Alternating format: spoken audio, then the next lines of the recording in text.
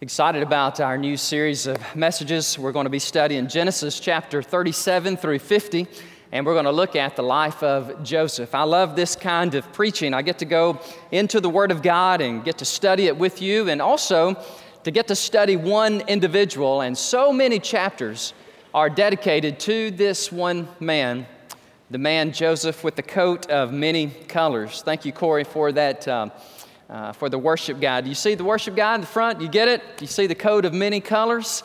And today we're going to look at his life, and in order to understand Joseph, we're going to have to do a little background study and look at his father, his brothers, his homeland. You know, whenever you study someone, it's always very important to take a few minutes and look at, the Germans call it the Sitz im Leben, the situation in life, from whence they came.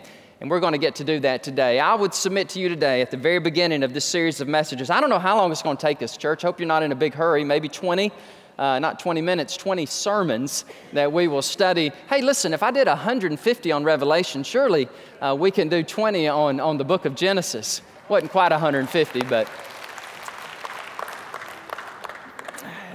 You know, what constitutes a great man? What constitutes a great woman? The world has a definition of greatness, and it usually goes along, well, what Webster defined as great, which would be preeminent and powerful, diligent, assiduous, prominent, rising to the top. And all those things are important. I don't mitigate that. But how does God and how does the Word of God define true success or true greatness? David Aiken, in his book, The Great Souls, and in this book, he traces the life of 6 people that he would classify as great. This is what he said about it. He said, "I have always personally been inspired by great people. It is hard not to be energized by the stories of how individuals, and listen carefully, how individuals have risen above adversity or suffering, or they have maintained a purity in the face of great temptation," end of quote. And I think he is right in line with Scripture as it defines greatness as those who are faithful, those who are persistent, those who are obedient to God, even though it may cost them greatly.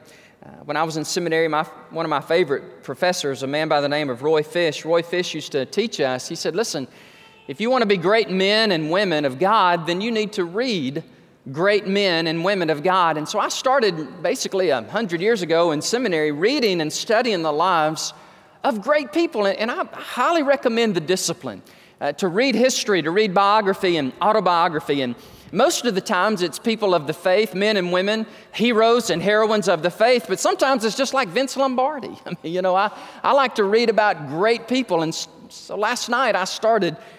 I don't know why I picked these books. They're like this thick. But this book is huge. It weighs more than I do. This is a large tome, a huge book on Vince Lombardi. And I was up late last night just reading. And the author does a masterful job. Basically, he says, in order for you to understand Vince Lombardi, you need to understand Harry, his dad, and you need to understand his mom. And the mom was one of 13 children. And it begins there, and it's just fascinating. So that's what we're going to do with Joseph.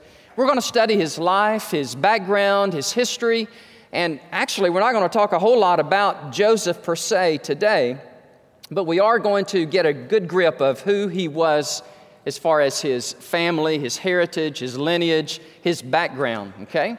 So Genesis 37, I invite you to turn with me. We're going to look at verses 1 through 4 as we study this great man and his history. Now Jacob dwelt in the land where his father was a stranger in the land of Canaan. Now, Jacob dwelt in the land where his father was a stranger. This is the history of Jacob. Now, Joseph, being 17 years old, was feeding the flock with his brothers. And the lad was with the sons of Bilhah and the sons of Zilpah. And by the way, those were his father's concubines. Those were not his wives, really, but they were more like his wife's maid's servants that Jacob, the father, slept with. You're like, well, whoa, wait a minute. That's twisted.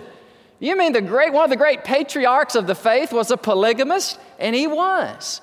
Well, does God condone that? Does God think that's okay? Absolutely not, but God did allow it, and we see it even with David, we see it with Solomon, we see it with many of the great men of the faith of old, that they were. Listen, that was never God's intention. You say, how do you know that? Because the Bible says in Genesis, and Jesus quotes in Matthew, for this reason a man shall leave his mother and father and cleave unto his what? Wife, singular, not plural. So in order to understand Joseph and some of the difficulty he experienced, you need to understand a little bit about his background and his father and his 4 wives. He mentions 2 of them, didn't mention Rachel and Leah. It just mentions right here Bilhah and Silpah. His father's wives were concubines. And Joseph brought a bad report of his, of his 10 brothers to his father. Now Israel, by the way, Israel is another name for Jacob, okay? Abraham, Isaac, and Jacob. Okay, Jacob had 12 sons. At this time, he only has 11 because Benjamin had not yet been born, okay? Joseph is the youngest of the bunch right now. And Israel loved Joseph more than all of his children. Time out. Guys, dads, don't do that. That is not wise to show favoritism to one of your children over the other. It creates seeds of discord, jealousy, disharmony, and even in this context, it can even create the seeds for murder. So it says Jacob, or Israel, loved Joseph more than all of his children because he was the son of his old age. Also, he made him a tunic or a coat of many colors, multifaceted colors. He gave it. Can you imagine that? I mean, dads, you got all the boys together and say, oh, hey, Reuben, and hey, Judah, hey, guys, how are y'all doing? Hey, Joseph, come over here, Joseph, and stand in front of all your brothers because I want to give you something. It's so special. Excuse me, Reuben, get out of the way. Here, come here, Joseph. Look at this beautiful coat of many colors, and I'm giving it to you. Now, how do you think it made them siblings feel?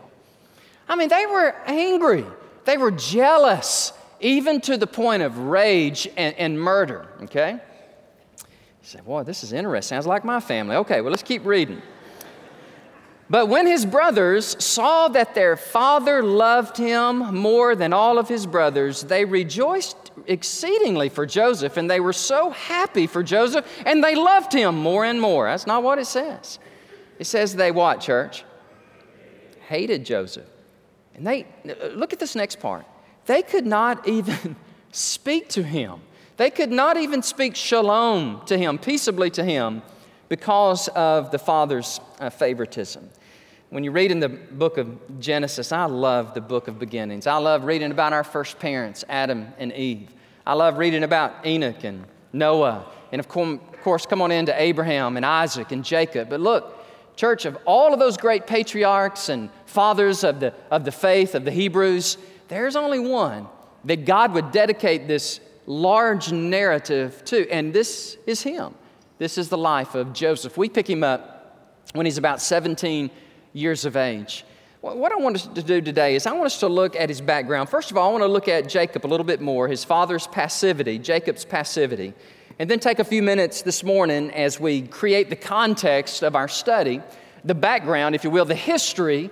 I want us to then look at his brothers and their evil progression as they moved literally from anger, then they moved into jealousy, and ultimately they hatched a plan to murder their own blood half-brother, Joseph. So let's look at Jacob's passivity for just a moment. Now, this is a very incredibly dysfunctional family, okay? You think you come from a dysfunctional family. This is a very problematic situation. The dad has 4 wives simultaneously. And guys, some guys think, man, wouldn't that be cool? That's not cool. You do not want that. I mean, polygamy is not the way to go. So I just want to move to Utah and do like all the Mormons. No, you don't. Go talk to some of those people. Interview some of what their family life is like and the hatred and the seeds of discord that is sown into a family. Listen, when we jettison and when we abandon God's plan and we create our own plan, our plan is never as good as God's plan. And God has a perfect plan of one man, one woman, one life with their children in a harmonious familial relationship. Well, let me read to you Genesis 35, 22 through 26, because here's Jacob, and it will mention something that I want you to take note of in the context of this family feud. And it happened when Israel, that's Jacob, dwelt in that land, that Reuben, now Reuben is Jacob's oldest son, he went and had sexual relations with Jacob's concubine, Bilhah. You say, wait a minute, this is rated R, Brother Dan. I don't know if we should be talking about this. Listen, the Bible talks about it, and let me tell you something real quick.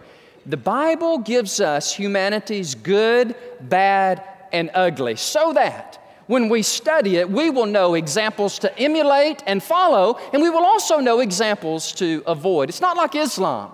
When you just try to create Muhammad in a great and a positive light, that's fictitious, that's fabulistic. I mean, that's mythical, because nobody is perfect except Jesus. And the Bible just presents it, I mean, and that's ugly.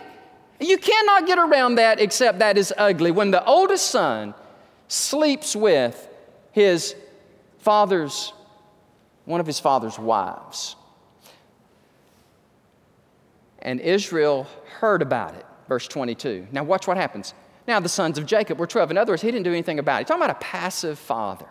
He is passive to the core. He doesn't even rise up and rebuke Reuben until way later on in his life. Now here are the sons of Leah. Here's wife number 1. This is Reuben, Jacob's firstborn, and Simeon, Levi, Judah, Issachar, and Zebulun. Does these names ring a bell? These are the 12 tribes of Israel, all right? And these 12 tribes of Israel, they're going to hatch a plan to kill Joseph, and yet God still is going to intervene in this and bring beauty out of this calamity. Aren't y'all glad that God is a God of grace? And that God can take some twisted ugliness of sin and He can remedy it. He can give salvation, and He's going to raise up a person to bring that salvation in Joseph. Now the sons of Rachel. Rachel. Now that is Jacob's favorite wife, okay? This is the wife he labored for 14 years. Remember that? Laban, his father-in-law. And so the sons of Rachel were Joseph, all right, and Benjamin yet to born. The sons of Bilhah, Rachel's maidservant, okay, so he slept with her and had 2 sons. That would be Dan and Naphtali. Here's one more. And the sons of Zilpah, remember her? Read about her a moment ago. Leah's maidservant, he had Gad and Asher. These were the sons of Jacob who were born to him in Padan Aram. So as we look at Jacob for just a few moments and some of the mistakes he made, I don't want you to think that Jacob was altogether worthless, because he wasn't. I mean, in many ways, he was a man of God. And I've got some positive traits of Jacob here. Some of his strengths were he believed in God and followed God, even as Abraham and Isaac before him. He was a man of prayer in Genesis 32. He's devoted to God. He gives his tithes. Brother James Cross, here he is. He gives his tithes in Genesis 28:22. He wrestles with the angel of God. Y'all remember that? You're brushing up on your Old Testament history for just a moment. Remember this?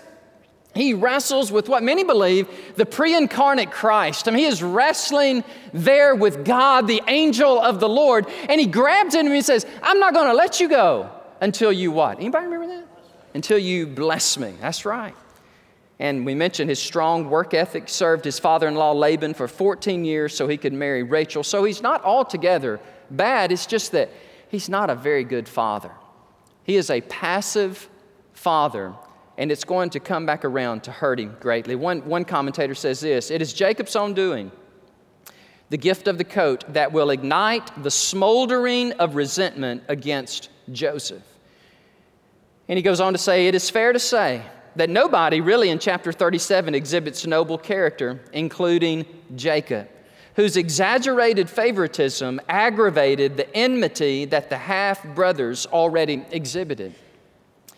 What one writer pointed out, and I didn't really realize this till I was studying this again, that not only when Jacob said, here, Joseph, you are my favorite, and I'm giving you this coat of many colors so that you'll be distinguished among all, many people read into that when Jacob dies, it's real clear who the favorite is, and it's real clear who is going to get the lion's share of the inheritance. Oh, listen, you want to see family feud, you want to see fights, then you start talking about inheritances and wills, and somebody's left out of the will. I tell you, it can get ugly. It does get ugly. I'm talking about blood brothers and sisters when there's money involved and when there's favoritism involved. I mean, it is a garden of dissension. And out of that garden is going to be some crops of disaster. And so we're learning today from a negative example. 3 of these negative examples. I want to give you these quickly of Jacob's passivity as a father. First of all, you may not know about this one. Dinah, his daughter, was raped by a man named Shechem. And by the way, all this is in the Bible. I'm not making this up. I mean, the Bible is very graphic. His daughter, Dinah, was raped by a man named Shechem. Her brothers avenged her abuse by, devastating, slaughtering the men of Shechem. Chuck Swindoll, in his book on Joseph, points out something very interesting. He said, Jacob's response was very interesting. He was not so much upset about his daughter's rape or his son's brutal revenge. No, he was more concerned, Jacob was, with how this would look upon him. Not so much concerned for his daughter or his son's behavior, but how, and Chuck Swindoll, as only he can write it, quote, his public relations with the rest of the people in the land, end of quote. Number 2, passivity. His oldest son, Reuben, as we talked about, slept with his concubine Bilhah. He didn't say anything about it. How do you not say something about that? But he waits till the end of his life. Then number 3, the third example of paternal passivity in the chapter that we are studying is chapter 37. We're going to look at verses 13 and 14. It should come up on the screen here. Let's look at this. Now Israel said to Joseph, "Are not your brothers feeding the flock in Shechem? Come, and I will send you to them." So he said to him, "Here I am." And this is Joseph. He is very obedient. I think Joseph may be a little bit arrogant at this point in his young teenage life, and it'd be hard not to be, really, because of the favoritism and the blessings that his father gives him. And he's a little bit arrogant, I think, but at this point he's very obedient, and he says, "Here I am." Then he said to him, "Please go." Jacob says, "Go, my son, and see if it is well with your brothers and well with the flocks, and bring back word to me." So he sent him out of the valley of Hebron, and he sent him to Shechem. Mistake. That's a mistake. Shechem is 50 miles north of where they are living. He's 17 years of age. His father, surely he's not that ignorant. Surely he knows that there is some seeds of discord being sown among the brothers. And yet Jacob, he's not a very involved father, and he sends him on his way. So dads, I just got to speak to us for just a moment. Would y'all let me speak to you dads for just a moment? 5,000 years ago, he was passive. Jacob was, and it created a very difficult time for his family. Let me back up even before that. Go back to the first dad recorded in Scripture, and that was Adam, was it not? And Adam and Eve are in the garden, and Eve is tempted by the serpent, and the serpent seduces Eve, and Eve takes the forbidden fruit, and she eats it, and Adam's there the whole time, and he doesn't do a darn thing. He doesn't Mike, he doesn't step up and say, "Snake, I'm going to rip your head off. Leave my wife alone." He doesn't do that. But he's passive. And I tell you guys, I hope I don't sound too harsh what I'm about to say, is passive dad stinketh, all right? It's not good for you to sit back. And let me just say this to you. Listen, ladies, if y'all have a dad that is obnoxiously involved in your life, you need to thank God. Excuse me just a minute. Amen, Brother Danny. That was a good word. That was a good word you just gave us there. No, seriously. If I'm just going to be honest with y'all.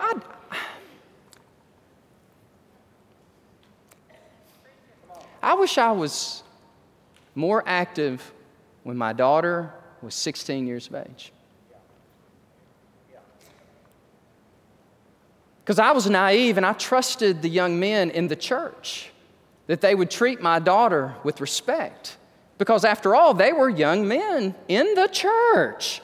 They were there Sunday morning, Sunday night, Wednesday night, and when they took my daughter on a date, they tried their best to get her clothes off and have sex with her. And these are good church boys. And man, oh man, I wish I could go back in that and just save my daughter some of that and just say, let me interview you. Let me go get this shotgun and threaten you with an inch of your life. I wish I'd done that. Ladies, if you have a dad like that, praise God. Praise God you got a dad like that. Because that's a dad who's not passive. That's a dad who is interested, he's concerned. He loves his daughter. He doesn't trust them boys, even if they're in church. He's going to interview them. Listen, you date my daughter, you better treat her right, or you're going to have me to talk to. And the 20 gauge or 30-06 or whatever it is that I'm carrying back there. Passivity, I hate it. I don't want to be a passive father, and I don't want to be a passive dad. Okay, number 2, let's look at these brothers. It's bad. Let me just go ahead and tell you, it's not good. The brothers' evil progression. First of all, in verses 4 and 5, they hate their brother. All right, did you see that? But when his brothers saw that their father loved him more than all his brothers, they hated him. And the word hate here in Hebrew, it means to hate to the point, almost to the point of exhaustion. That you hate them to want to kill them, to take their life. Now, Joseph had a dream in verse 5, and he told it to his brothers, and they hated him even more. Verse 11 says, look at this, and his brothers envied him, but his father kept the matter in mind. Come on, Jacob. Do more than keep it in mind. I mean, the brothers hate him, and verses 14 and 15, the dad sends him on a mission to go check on the very guys that hate him. It's just not good parenting. That's withdrawing. That's almost like, well, good luck to you. I'm going to leave you on your own for this. But let's talk just a minute about jealousy. These brothers were incredibly jealous of Joe. It's the green-eyed. Anybody? Where is it? It's the monster. You know, I was reading, I think it was in Proverbs, it says, we can withstand many things, but who can withstand jealousy? That monstrous emotion where, like, Penny Hardaway, watched this week. He was so jealous of Kobe Bryant because Kobe and Shaq went on to win 3 NBA championships in a row, and he didn't win any. And he said, I just seethed with that. I hated that. I hated the success that they were experiencing because that should have been my success. And he didn't realize it on TV. He just was green. He was just all ugly in greenness, just like you and I. Raise your hand. Be honest with me. Raise your hand today if you have ever been jealous of somebody else. Okay? Those that didn't raise your hand, liar, liar, pants on fire. That's what you are. No, we all deal with it. Don't you just love the Bible? I mean, the Bible is amazing. Who said, Brother James, who said don't preach the Bible, it's boring? That's the most amazing, dynamic book I've ever read. I mean, this is interesting stuff. It strikes us so forcefully, I believe, because it exposes the tender, raw nerve of pride, right? Well, let me tell you about another family. This is not good, but let me tell you about a true story. Some of y'all are going to have to go home and look this up because you're not going to believe me. I just know you're not. You're going to say, that's not true, but it's true. John O'Groats. Literally, his name was Groot. Every time I hear that word, I laugh. Groot. So John O'Groats in 1489 traveled from Holland to Scotland to the northernmost part of Scotland. He was one of 8 brothers, and they fussed and argued and fought perpetually. So John O'Groats, true story, said, I'm going to figure this out. There's so much jealousy, there's so much hatred and dissension. Man, we can't even get in a room without somebody getting angry at the other brother and saying, well, I'm in charge. I don't care if you're the oldest. I'm the smartest. Well, I'm the best looking. He goes, okay, stop. Here's what I'm going to do. And he did this. You say, well, what did he do? He built I don't know if I'm saying the word right. I know how to say octagonal house with 8 entries, 8 doors, 8 windows, and 8 sections of one table. You know why? so that they wouldn't fuss. I mean, you got to be kidding me. That's what he did. And today, you can go, it's tourism in Scotland, one of the famous places that people like to go is John O'Groats because there's a hotel built there, and they say that the house is no longer there, but it used to be built right there. And he built an octagonal house so the brothers would not feud. I think that's pretty crazy. But I have brothers, and it's not so crazy, you know. I know how we used to be. I mean, we used to fight and fuss and argue and just, parents, let me tell y'all, God bless you. You'll live through it. You really will. The sibling rivalry is, listen, I've got scars literally on my face where we used to hit each other, scratch each other, punch, until I got saved. And when I met the Lord, I loved those rascals more. Anyhow, another sermon. Thank you, Brother Mike. Mike's listening. I appreciate that. Look at the word jealousy with me for just a moment. Anybody see a root word in there? I guess that's a suffix kind of word. What's the word in jealousy? Lousy. Amen. It is one lousy emotion. And unchecked, it will create havoc in our families, on our teams, stay with me, in our businesses, and even in our churches. So let me give you, I'm about to finish up, but let me give you some how to deal with jealousy, just like you would with any sin, okay? Let me give you just some things to jot down. First of all, how do you deal with this raw emotion of jealousy, this pride, which is at its root? First of all, admit you got a problem with it, and admit it to God and say, God, I am sorry. I have an issue with jealousy. I am jealous of her. I'm jealous of him. And Lord, it's wrong. Number two, confess it as sin to God, and Lord willing, confess it to the other person. Let me give you some scriptures at this point. 1 John 1:9 says, confess your sins to one another. 1 John 1:9 says, if we confess our sins, he is faithful and just to forgive us our sins and cleanse us from all unrighteousness.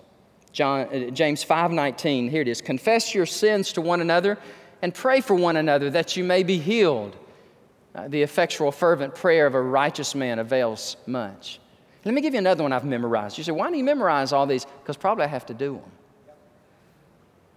Okay? Proverbs 28:13. He who covers his sins will not prosper, but whoever confesses and forsakes them will have mercy. Okay, so admit it's sin. Number two, say, God, I'm sorry, and I ask you for your forgiveness. And number three, this is a good one. Listen, this is good.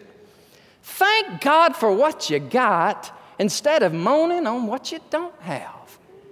Just thank God that he created you the way he created you.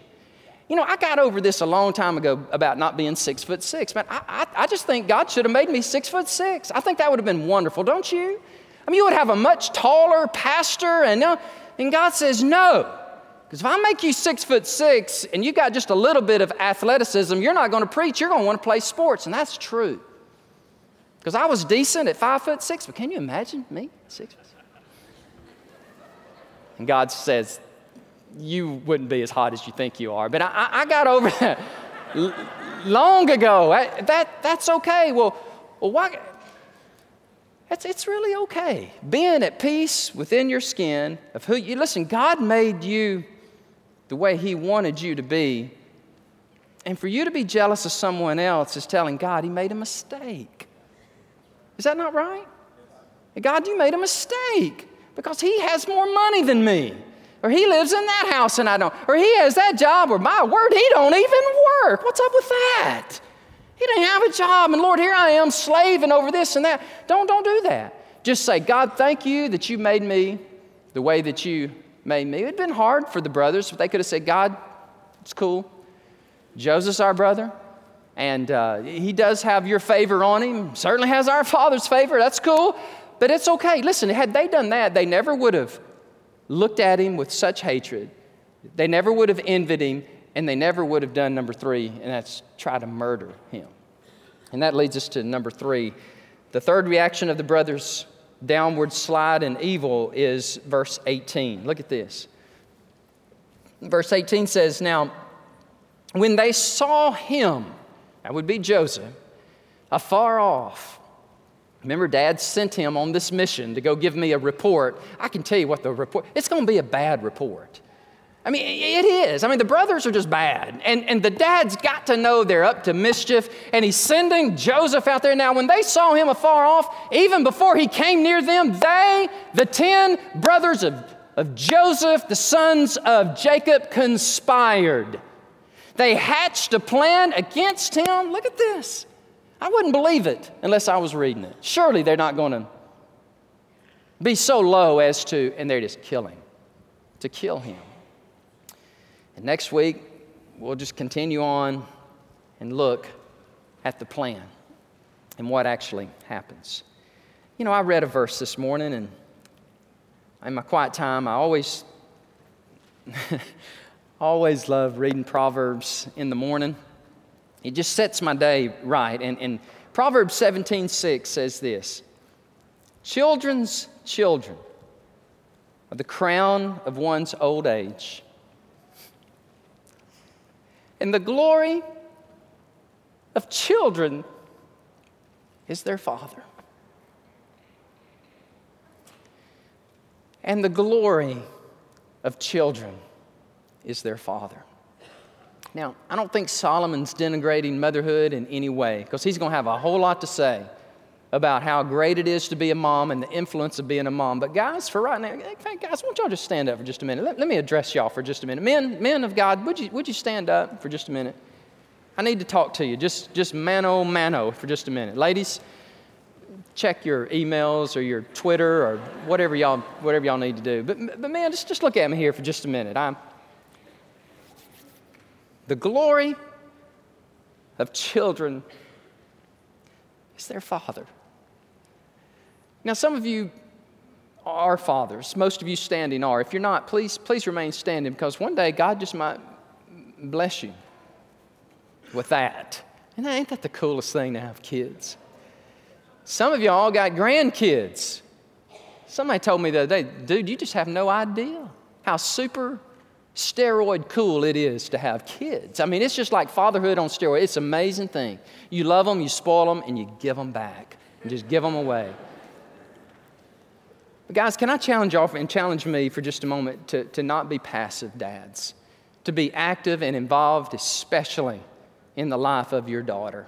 Would y'all help me with that? And if you're a granddad, listen, would you help me with this as well? Because I hope to be a granddad. I'm like, Hannah, hurry up. Y'all get married and let's go. Let's get going and have some kids. She's not here today. I can say that. And Jeffrey's not here either. I can say that. But man, I'm just looking forward to that day. And I want to be a godly granddad. But some of you guys, raise your hand if you have daughters. Would you? Just raise your hand. My word, that's all. Most of you have daughters. I'm going to pray for you right now, and then we're going to have our invitation. And maybe in a moment, some of you may want to come to the altar. I don't doubt some of us have made mistakes, and we just need to ask the Lord to help us and forgive us. And but you know, here's the cool thing about God. God says, I forgive you, now let's go. Isn't that good? I forgive you, now let's go. Let's get going. And confess it, I'll forgive you, and now let's be a better dad. Let's don't be passive, and let's don't get into the jealousy things of other dads. Let's just be the men of God God's called us to be, and watch what God does in our families. Lord, thank you for these men standing today. I appreciate them. Lord, thank you that they're here. What a great testimony to their wives and to their children and grandchildren. And most of the men in this great city are doing many other things, but not these men. These men are in church, and I commend them, oh God, and I thank you for them. And I pray that more than anything else from this message today, they will hear me say, God bless you. Thank you for being in church today. Thank you for trying to be a man of God. Lord, would you bless them, especially bless these men that have dads. Lord, thank you for the Word of God. It gives these warnings, these signposts to say, don't do that. Don't ignore. Don't pass over. Don't be a passive father, but be active. Now, have reason, within reason. Don't be obnoxious just to be obnoxious, but to love and to care and to meet with your daughter and talk to her and talk to your son. Because the glory of kids is their dad. I didn't write that. That is the accurate word of God. So men, I bless you. I'm praying for you now in Jesus' name, that God would bless you to be the great men, fathers and grandfathers and even great-grandfathers that He has called you to be. In Jesus' name, amen. Now, ladies, why don't y'all stand with us? We'll have our time of invitation. Maybe some of you need to come to the altar and just pray. Maybe you want to pray with your daughter. Shoot, that's all right too. Maybe just take your daughter by the hand and just come to the altar and just pray with her and encourage her for a minute. Let's do that. Brother Terry, why don't you lead us? And we'll have our invitation.